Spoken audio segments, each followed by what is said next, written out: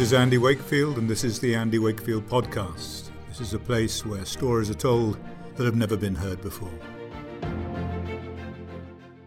Welcome back to the Andy Wakefield Podcast. My name is Lori Gregory. And Andy, we're so privileged this morning to have a special guest with Dr. Christiane Northrup.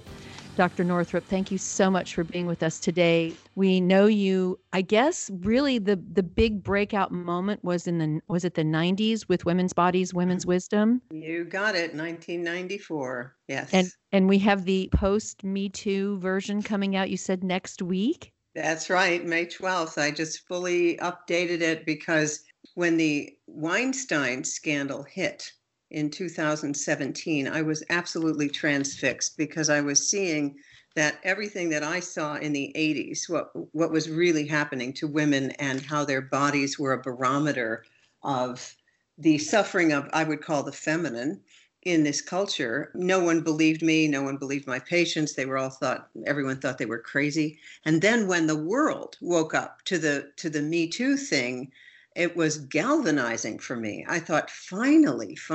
And then I just updated and revised the whole thing. Now, Andy, just come on in here. This is your podcast, so we're not going to let the ladies dominate. Even though we're talking about... it's Mother's Day. That's okay. We can let that happen. Yes, but Go ahead. No, I was going to say that men like you are your job, the masculine is to protect and serve. And you have done that so beautifully because the research you've done, what you have stood for, what it does is it gives people like me more and more strength to come out with the truth we know intuitively. But when we have the left brain science and the logical linear thought process, it is enormously strengthening. So thank you so much for your work. I've followed you for years. I can't believe that you're still standing. Actually, I can't believe I'm still standing, but here we are. Here we are, and thank you very much for that. I'm going to tell you a story, but I'm going to start just by saying that I've always been, from my earliest days, surrounded by very powerful women. For example, my mother she's a physician, and she was one of the first of 4 women who went to St. Mary's Hospital Medical School. When they first started admitting women, she was one of the first 4. And she had an absolutely marvelous time. She was a very pretty girl, and so she got a lot of attention. But it was nonetheless a challenge. It was a real challenge for women going into this. And my wife is a doctor and indeed was the brightest, cleverest medical student in our year and won so many prizes they had to have a meeting to decide whether she could win any more or not, whether it was simply unfair on everybody else. And so I've never had a problem with it. In fact, it's been an essential part of my growing up. But the story I want to share with you is this. One day we were on vacation in Spain. As a family, we were up in the mountains in southern Spain, and my second son, I have 4 children, developed a fever, and he had a cold. He was up in bed, and we were up in the bedroom with him, and my wife was tending to him, just cooling him down. Suddenly, she jumped up. She ran across the bedroom. She ran down the hallway, down the stairs, through the kitchen, across the yard, across another courtyard, into the pool area, and leapt into the pool just as my baby daughter was walking down the last step before she would drown. Now, it was extraordinary. It was absolutely extraordinary. What voice inside her told her to do that? Exactly that. And the timing was extraordinary. And she saved my daughter's life as a consequence. I didn't have that feeling. I didn't have it at all, but she did. And that to me is evidence of one of the most powerful instinctual connections, instincts in mothers that I've ever witnessed. It's inexplicable on a sort of I suppose a molecular level. It's more of a It's the reason we're here on this earth. We're not here because of public health or the medical profession. We're here because of that instinct. And it is something that has been usurped in modern society by the man in the white coat, the doctor, the pediatrician. I know your child better than you. No, you don't. But that to me was an extraordinary event. And one of the things that really has been a guiding light in my medical career has been listening, and listening in latterly, particularly to, in the last 25, 30 years, to mothers telling the story of what happened to their children. And here we are many years later, and they were absolutely right. Absolutely right. The medical profession was wrong, almost to a man and a woman were wrong. And I just wanted to share that with you and discuss that instinct, because mothers need to reassert themselves. They need to listen to that voice because it is so powerful and so important. And I have heard so many times mothers saying, I knew there was something wrong. The doctor was about to give that injection and something inside me said, do not do this. And it was too late. I ignored it and it was too late. I share that story with you, and it's a great pleasure to have you here. Women, mothers must reassert themselves. I couldn't agree more. I think you have just articulated the entire reason that I wrote Women's Bodies, Women's Wisdom. I wanted to give women the science, the confidence to speak what they already knew. And I've had women all over the world tell me that the reason the book has meant so much to them is that it simply asserted what they already knew and had been taken away by the medical profession. Now, I was lucky enough to be brought up by a dentist who had a brother and sister who were both medical doctors. And my father was into the microbiome before we had the word. He would take yogurt to his patients who were on antibiotics. My mother made the yogurt. We had a compost heap. We ate organic food. And his brother and sister, the MDs, made fun of us and called us health nuts. And when we dropped something on the ground that we were eating, my father would say, it's okay to eat it. Let the world pass through you, and then you will be immune to everything. I knew from the earliest day that well baby visits were nothing but a chance to indoctrinate the child and the mother into the medical industrial complex. And I remember my own children when they were about, 6, 7, they said, Mom, are we ever going to see a doctor? I said, probably not. No, both, I was a doctor. Their father was an orthopedic surgeon. He didn't agree with me. So, one time when I was away on a speaking engagement, he took one of the kids in for one shot. I think maybe an MMR, that's it. So my children, who are in their 30s, were minimally to not vaccinated. The youngest had one DPT at age 16 because a camp nurse begged me to please get her a tetanus shot. Now, at this point, I wouldn't even do that. And I watched in my profession from the first time I hit the decks as a med student at Dartmouth Medical School, and the baby would be born. First, the mother was gowned and draped like it was a surgical site, like the birth canal and the opening was a surgical site. And I'd rush to get the drapes on her because we're going to do this operation. The baby would come out, and then they would cut the cord immediately and whisk the baby off to the nursery, quote, to keep it warm and to clean it up.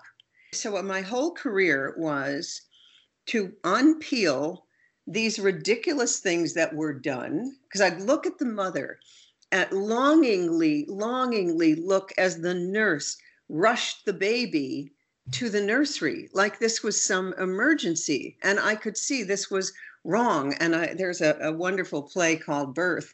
And the first line is, I want what my dog got. It's a wonder, isn't it, that we're still alive? How did we survive? How are we still here without being draped and cleaned up as babies? Oh, no kidding. And so the first time I was a third-year resident at Cambridge City Hospital, and I put the baby on the mother's abdomen because I knew this is what needed to happen, and that if the baby could become colonized with the mother's skin microbiome, it was much less apt to get an infection from the hospital stuff. And I put the baby on the mother's abdomen and left the cord to pulsate, which is how nature intended it, as your lungs and your heart are going through the most profound changes of your life. Nature gives you a backup system known as an umbilical cord. And the woman's hand touched my glove, and my attending physician said, "She touched your glove. You're no longer sterile." And I said, "Doctor, I just delivered a baby from the vagina. The only way to sterilize it is to boil it." And, so I think the key all along was to have a great deal of love for my profession and for my fellow people, but at the same time, just keep pushing the envelope and having women would come to me really from all over the world because they wanted a certain kind of care, a certain kind of birth. But you are so right. If I couldn't ignite that mother bear, and many times I could not, even now, I'm astounded by the fact that any woman would allow the thing that a friend of mine said her sister is about to deliver in Florida. And in Florida, where you are, in the hospital she is going to, they're not allowed to have anyone in there with them because of this ridiculous thing going on. Andy, when we look back at how do you subdue an instinct, a society, our human nature, you do it by separating the family. The family unit is the most basic unit for health. We know from studies of prisoners of war in World War II, it was not the thugs from the street, the ones who were tough, the tough guys from Queens who survived in the concentration camps or in the prisoner of war camps. It was the ones who came from happy households with a strong family unit, because this wires in our sense of safety and security and our sense of belonging.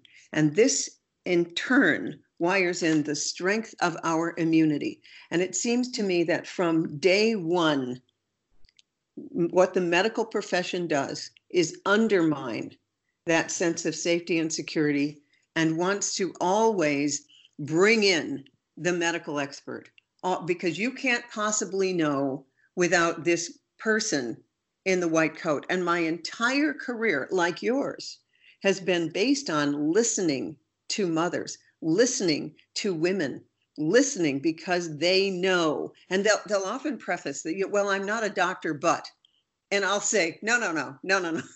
You have knowledge of your body. I have a body of knowledge. The only way this is going to work is for us to put those two things together, because you have inner wisdom. And when you're talking about your wife's situation with the baby, I had a friend who was in a car accident. She was hit by a truck while she was out running. And at that very moment, her mother awoke from a sound sleep on the other side of the country and said, "Something's happened to Mary." So here's the way I see it. Our bodies make the bodies of that child. What I say to people is, you made a pair of eyes, you made 2 kidneys, you made a liver, you made a pancreas. Chances are pretty good that you know what's going on with your child. Yes. The more I look into it, there's this concept of connectivity that, as you say, you were once one. You and that baby were once one, and you will never be separated. So it doesn't matter how far in space. In time, molecules are disconnected. They still communicate. And this is a fascinating concept.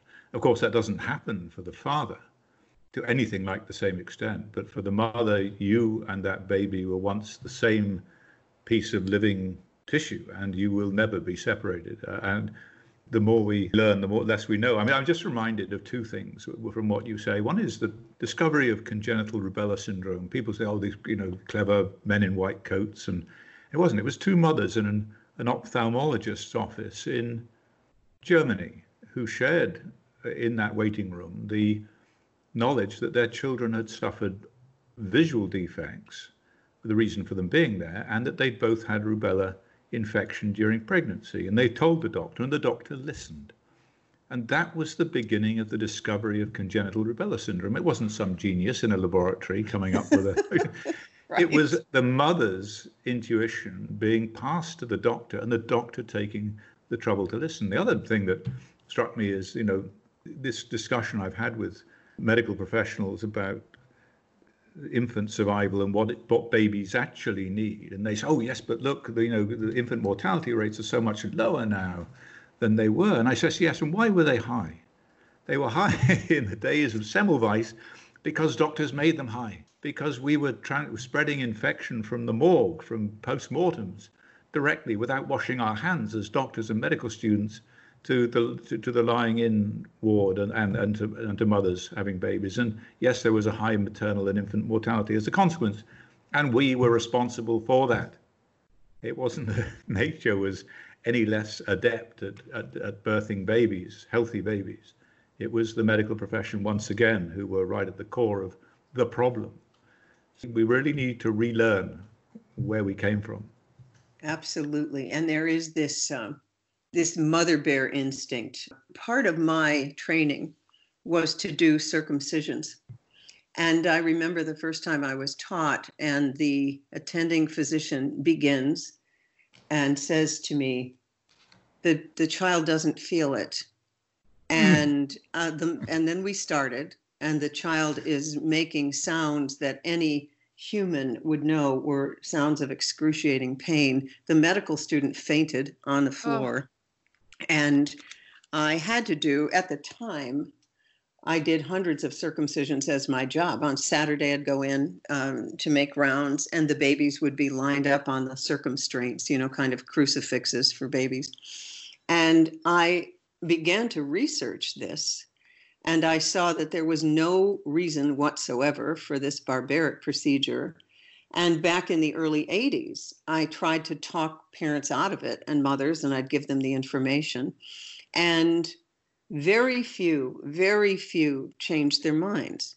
But now I think the routine circumcision rate is 60%. At the time that I was doing it, it was in the 99% in the United States.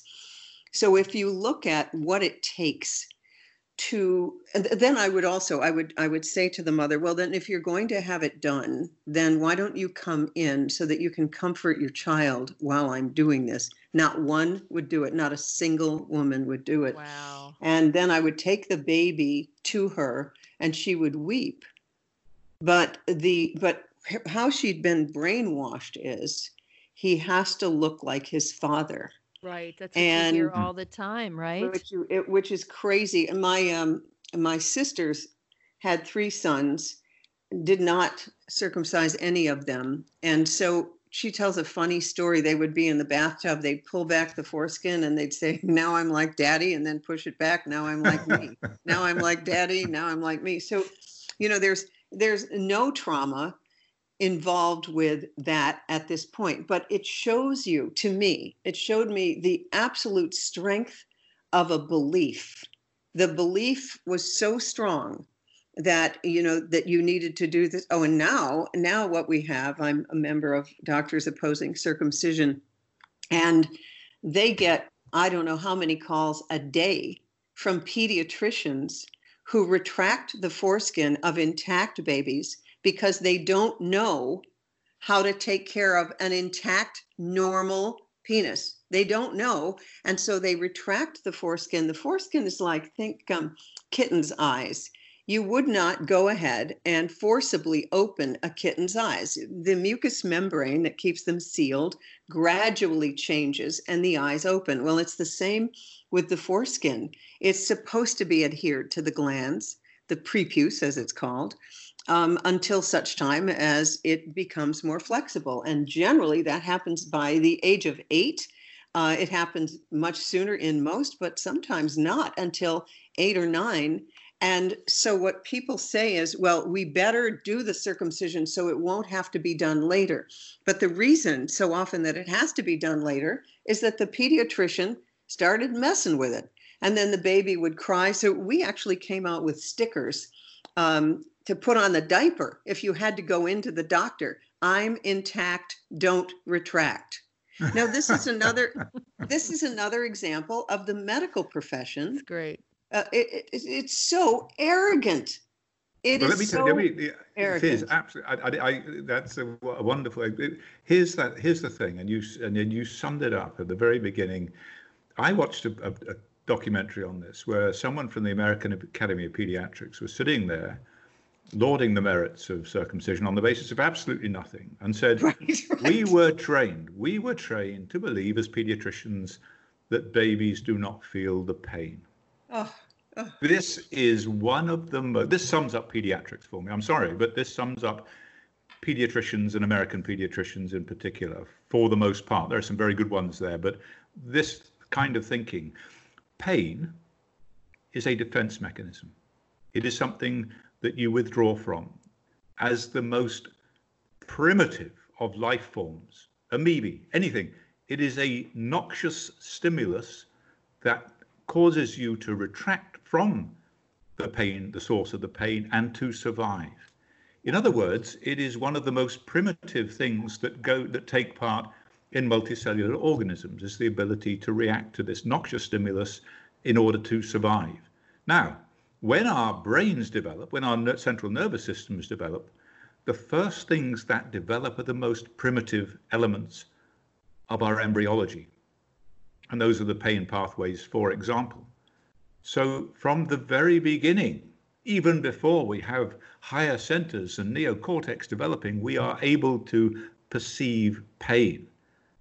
So the idea, the simplistic, the childish notion amongst pediatricians that babies don't feel pain, therefore it's okay to do this, is so utterly bizarre and so utterly wrong.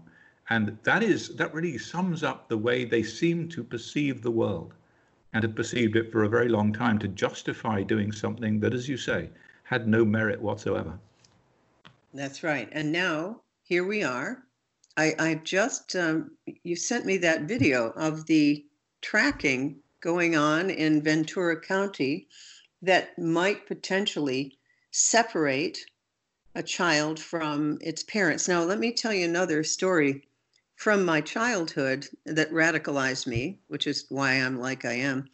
My mother gave birth to a little girl named Bonnie when I was about 5 or 6. She had viral pneumonia the entire pregnancy, and the family was sent to Fort Lauderdale to a little cabin on the beach for her to get some sunshine. But she was given streptomycin the entire pregnancy. And when Bonnie was born, eventually she wouldn't eat, and she ended up hospitalized at the age of 6 months, died in a pool of vomit because my mother was not able to hold her and be with her. We never knew what was going on. She could only look through a little window.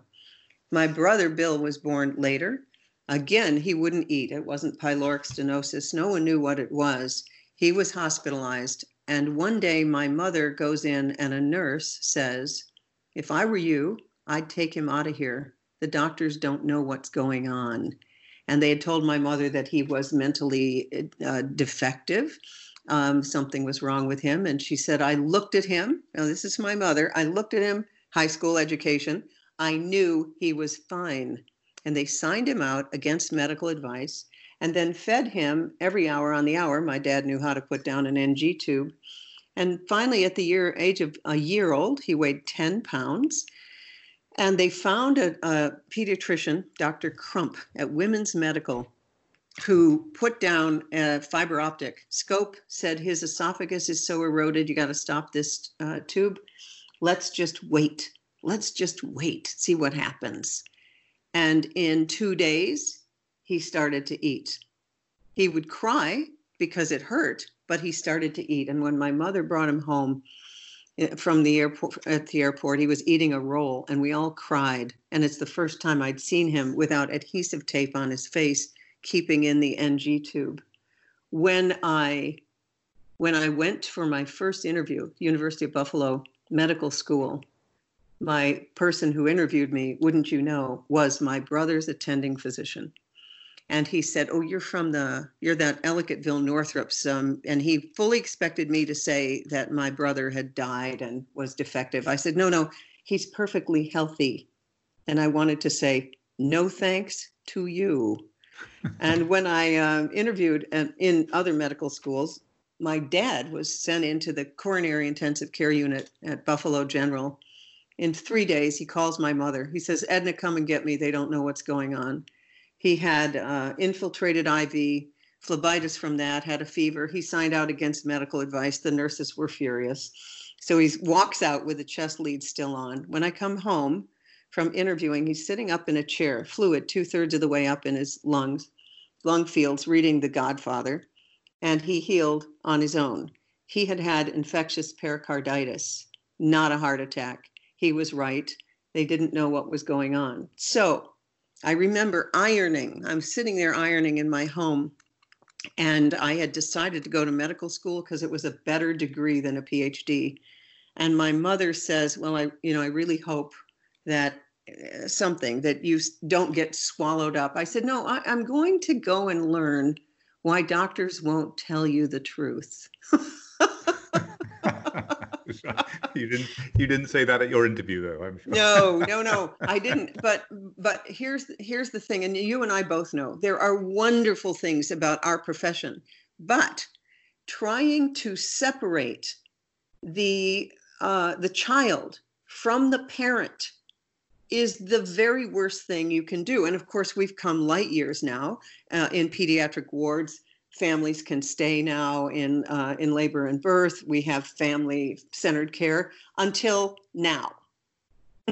Until now. So it seems like we're going backward. The maternal mortality rate has at least doubled in the last 20 years.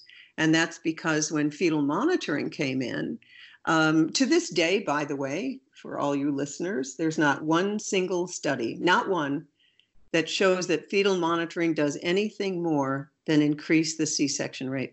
I happened to be an intern when monitoring came in, and I watched the cesarean section rate soar to 25% within a year because nobody knew how to read the monitor. And then let's talk about another way that the mother is disenfranchised. You walk in to a laboring mother's room and you say, "How are you doing?" And what does she do? She looks at the monitor. She doesn't close her eyes and go inside. Everyone looks at the monitor. So you have made the monitor the way you tell what's going on. A better way to do it is to, if there's fetal distress, you put her in the left lateral recumbent position and you tell her to go inside and tell her baby that it's safe and watch the monitor strip calm down. I love that.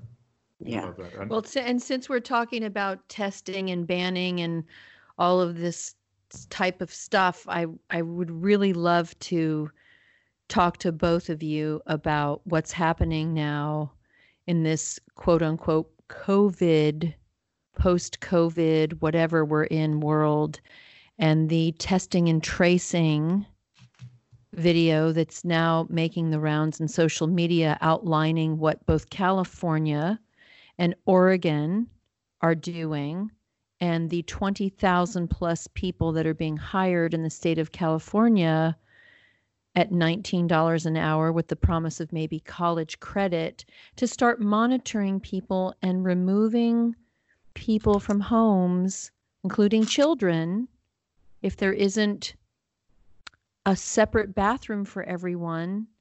And if the parent is test positive for COVID and is sick, then the child will go to a substitute home. I don't know if either of you have had a chance to look at this, but Governor Newsom, excuse me, is really aggressively testing and pushing this policy. I think really is a ground zero to see how much the American people will tolerate in the loss of their HIPAA rights and their health freedom. And I would love to just learn more about what the two of you think about this. Well, first of all, the test is, I have been trying so hard to find out what the test is, how it works. I saw a post yesterday from, I think, the president of Tanzania, and he said his goat tested positive for COVID and a pawpaw tested positive. And then there was another thing on social media where a man tested positive and an hour later tested negative. I'm not sure what we're testing, and I certainly do not trust the test. They're testing some kind of an RNA strand.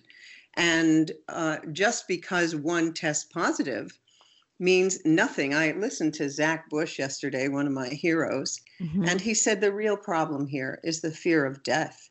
And if we hadn't scared everyone to death, we would see that what we have here is a flu. We have a flu. It's a corona flu. However, there's a kind of a move afoot to scare people to death so that they will give up their civil liberties. I've been in touch with that wonderful Marine who stood up in Sacramento for our liberties. We need more of this, but we won't have it when people can still be so controlled by fear and the mainstream narrative. So for that, we need, again, Andy, it goes back to what we're actually talking about. Where is the fierce mother bear energy that says, why are we doing this? This is, I talk to many, many mothers now, their children on a screen, 8 to 10 hours a day for schooling. I just hear that Bill Gates wants to reinvent public education, which will be virtual with screens. These things are very bad for a kid's health. We know that. So we have to get this mother bear enlivened, I think. And we do it by appealing, I believe, to our humanity. We have to. And this is, Andy, what we saw in 2015 when SB 277 hit California. The awake mama bears tried to wake up the other mama bears that this is the beginning of the encroachment of your rights. And it really is the death of the mother's intuition. And, you know, it's what we're looking at. And I think it's why so many mothers really have this hero worship of you, Andy, because you are the masculine that is standing up to protect us and say, this is not okay. And I'm a doctor and I'm a scientist and I can tell you why it's not okay. And, you know, we've seen marriages split up over this. I mean, it's really horrific. Yeah. The landscape of what's happening to the mothers. And, you know, even this whole shelter in place has been an assault on the mother, because we have mothers that are trying to work at home now. They're trying to homeschool. They're now cranking 3 meals a day. They sometimes have a husband and a dad now that are working at home. He has to eat 3 meals a day. They're trying to keep the house tidy. They're trying to do the laundry. They're trying to keep the cupboards full. It's really, we are the unsung heroes, and Mother's Day should be really an incredibly powerful day of honor this year, because the mothers have gone through hell with this. Now remember that Mother's Day was created by women during the Civil War who were telling the government, we no longer want to tolerate our sons being killed. That's how Mother's Day started. Wow. Oh. Yeah. It's interesting. I mean, this started for me when we witnessed with HPV vaccine, the vaccine, virus vaccine. Yeah. When that started, and they said to, you know, kids at school, you don't have to tell your parents. You don't need their permission. I'm talking about destruction of the family unit. You take your mother out of the equation immediately. Take her instinct for her child's well-being, whether he should or she should have this vaccine or not. Take that out of the equation by saying to the kids, you don't need to tell anyone. You now have the right to do this yourself. And what that leads to inevitably, as apart from destruction of the family unit and that trust between child and parent, is the ability of the industry to say, and if you have your full course, we'll give you an iPad, or we'll give you this, or so bribery then comes into it, so that, and none of that, of course, gets back It's shocking, absolutely shocking. And then now we see this even further with the threats made in California and elsewhere to the family structure by saying we are going to take your child away. What perfect opportunity to raise their cortisol, depress their immune response, and lead to a worse infection. I mean, on a biological level, a sociological level, on a humanitarian level, it's absolutely abhorrent. And people really do need to wake up. Fortunately, I think they are. I'm seeing so many people waking up now. And it comes down in the end to who you're going to vote for in the November election, because there's one side that will take away your bodily autonomy, will force you to get vaccinated from cradle to grave, and lead to the demolition of the American family structure. And there's one that hopefully won't. And you've got to make up your mind what you do and who you vote for. But it's a defining time. It really is a defining time in the survival of the human race right now. And they're not going to be, it's not, either the Gates side of this equation, either the Fauci, Gates, pharmaceutical industry side of this equation is going to win, or it's going to be those invested in health freedom, a natural approach, the right approach, a considered approach, the protection of the family unit, the protection of the family, the trust in maternal instinct. There's not going to be a middle ground. And people need to wake up to that reality. That's exactly right, which is why in my work with Millions Against Medical Mandates, and you and I were on that same conference call, that to me is a sort of overarching organization where I just want people to get on the mailing list, seriously, so that everybody who believes in health freedom, whether it is a fundamentalist Christian, whether it just doesn't even matter. It doesn't matter, because when I was on the front lines of the vaccine mandate law thing in Maine, I would write letters to the editor that, of course, never got published. And I would say, if we lose the right to decide what gets injected into our bodies, no other right means anything. Anything. And I was astounded. I'm still astounded by the vitriol that has been leveled against you, against me. But I agree with you. People are waking up. It's very fun almost. It's like whack-a-mole, isn't it? That as soon as a video gets taken down, someone figures out a way to put it up. And it's gotten to the point where people say, well, how do you know who to believe? I said, well, I would believe the stuff that keeps getting taken down. It must be very threatening. Or otherwise, it wouldn't. Someone, that's for sure. Like you think about, well, this is a conspiracy theory. Fine, you're not taking down the Bigfoot sites or the flat Earth sites. No. You're not taking down any of those. It's a hypocritical landscape of mass proportions. I mean, Vimeo has turned into a cesspool. There's like 170 million viewers per month, and you can find everything from neo-Nazism to extreme adult content that never should be allowed on the internet. But of course, that's completely free and open and, censorship free. But if you try to put up the trailer for Plandemic, of course, you're going to be taken down, which is exactly what happened yesterday. The interview of Dr. Judy Mikovits for the documentary Plandemic was pulled. BitChute seems to be the new place to kind of hang out. Right. That's where they've now put that site. And I know there's Doctors in Black, I think, is one of the, there's all these mirrored sites that are popping up on YouTube. It's extraordinary. And it just proves that we will not be stopped. And I think that's precisely why we're seeing people like Adam Schiff, who my friend Roger Stone has dubbed Adam Piece of Schiff, which I think is quite appropriate, is being is completely colluding with Silicon Valley. They really let the cat out of the bag with the internet. I mean, let's face it, the internet is the fourth dimension, right? Information used to take 4 days to span the globe. Now it takes 4 minutes. And so they can't reel it back in. It's really kind of impossible. We've been working with Sphere, SPHIR.io, which is a health freedom community established censorship-free platform, and we're just starting to ramp up over there. So every time something gets banned, I try to rush over and put it on Sphere so that we can start, Well, that's good. So can you spell that again? Sure. It's SPHIR.io.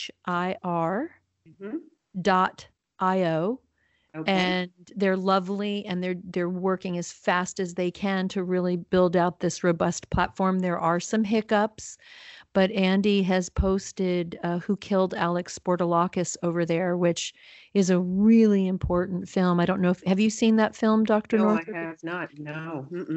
I'm going to brag on you, Andy. It's a short film that Andy and Polly did some years ago. It's a little over an hour, and I think Andy wasn't originally. It was for A&E. It was going to be a series on A&E. I think this was the pilot that you guys shot. It was for Sky Television out of Europe, and it was going to be a before, during, and after reality TV series on taking families broken by autism and healing the family by healing the child properly, and it turned into something very different. And I'm not surprised they didn't pick it up, because just in that one episode, it ended up being a bombshell. Andy covers in this episode the story of this young man named Alex Bortolakis. It was just him and his mother and his godmother, and they would have to roam from temporary housing to temporary housing because after being injured by the MMR and being autistic, he ends up at 17 a very large man and would get frightened by sirens and go into tirades and rages, and he gets completely abandoned by the system and in 4-point restraints, naked on a gurney for 72 days in an emergency room.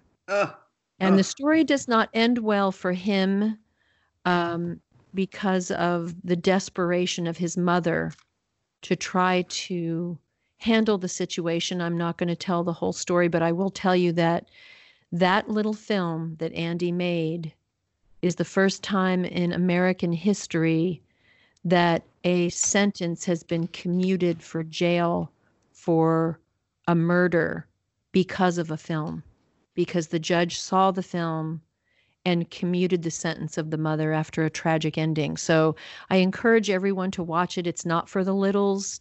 It's not a family movie, but it's an important film to see. And I think we have it for $2.99. You can rent it over on Sphere. Look for Andy's card. It's Andrew Wakefield. We're going to change that back to Andy, but right now it's Andrew Wakefield. And you go to the product button and you'll see right now there's one product there.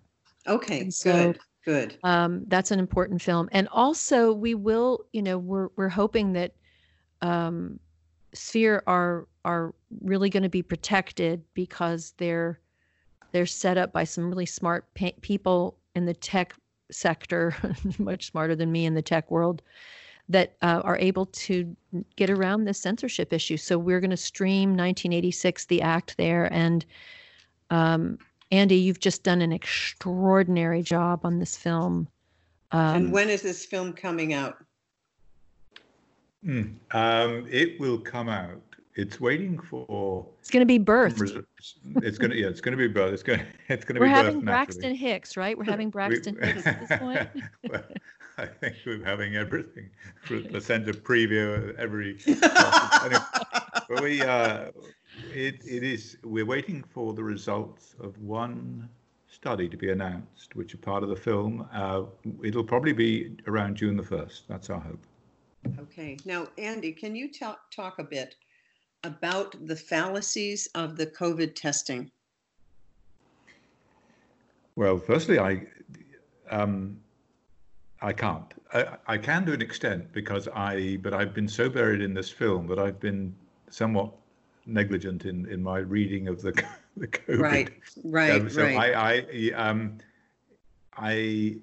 But as with all testing, it is flawed. Whether you're testing antibodies, which antibodies, whether those antibodies tell you that you are immune or that you're currently infected, or whether they cross-react with other forms of coronavirus that you've historically been infected with, whether they are non-specific in their reactivity, such as reacting with elements of pawpaw or goat, or whether this has haunted the test development in this area for a very, very long time. Yes. And I'm told that if you've just had influenza, you will test positive for HIV in an antibody test. Now, the consequences of that misdiagnosis are clearly potentially catastrophic, potentially fatal. So every test has a false negative rate and a false positive rate. And that really is something that only emerges over time and thorough testing. If you're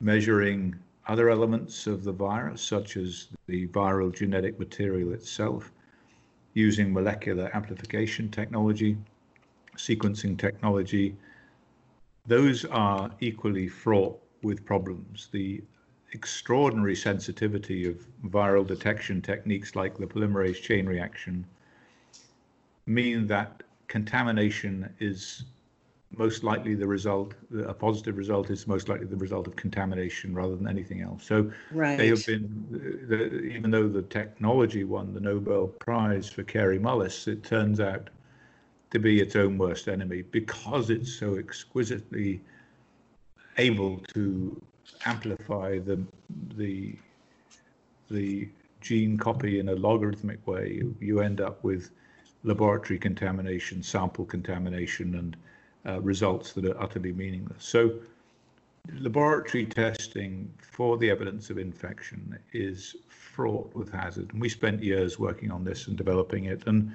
being constantly frustrated. And so when you are making policy decisions or individual decisions, such as taking a child from a home based upon a test which is inherently flawed, then you're making inevitably, in many, many cases, a catastrophic decision for all the wrong reasons. So, as a general overview, that's my position on testing for viruses. The specifics of COVID-19, I don't know about because I've been so busy with this film. But it's time to catch up because we've got a new film to make. Wonderful. Yes, my goal is to keep Andy very busy because we do have 5 on the runway, Andy. Really important films about truth and science, about health freedom, about whistleblowers. And I think we're at a really important moment where the pharmaceutical industry and the government handmaidens that serve them have overreached. I'm so thrilled, Dr. Northrup, when we see that Marine in Sacramento and the hairdresser in Dallas who stood up and said, no, I need to feed my family. This is ridiculous. I think we're going to see more of that. When I see it, we have a president who says we simply can't keep the country closed because I don't think America's going to tolerate that. It's time for us to stop thinking red team, blue team. It's time for us to really start looking at our fundamental rights to shelter, to feed our families, and to live in the world. So we are so grateful to you for taking time out of your day to be with us. Anything the two of you want to wrap up, you two powerhouses, before we sign off? Let's do it again. Yes. Right. Yes. Let's absolutely. do it again. That would be wonderful. And I would love for this to be, at the very least, a Mother's Day tradition. But let's have you back on soon, Dr. Northrup, and we'll talk about the next phase of the health freedom journey. Thank you so much for being with us. Thank you. Thank you. You've been listening to the Andy Wakefield Weekly Podcast, a place where stories are being told that have never been heard before. This is a Seventh Chakra Films production in collaboration with Brick City Creative. Please follow and like us while you still can on Facebook, Twitter, and Instagram at 1986 The Act, and soon on Sphere.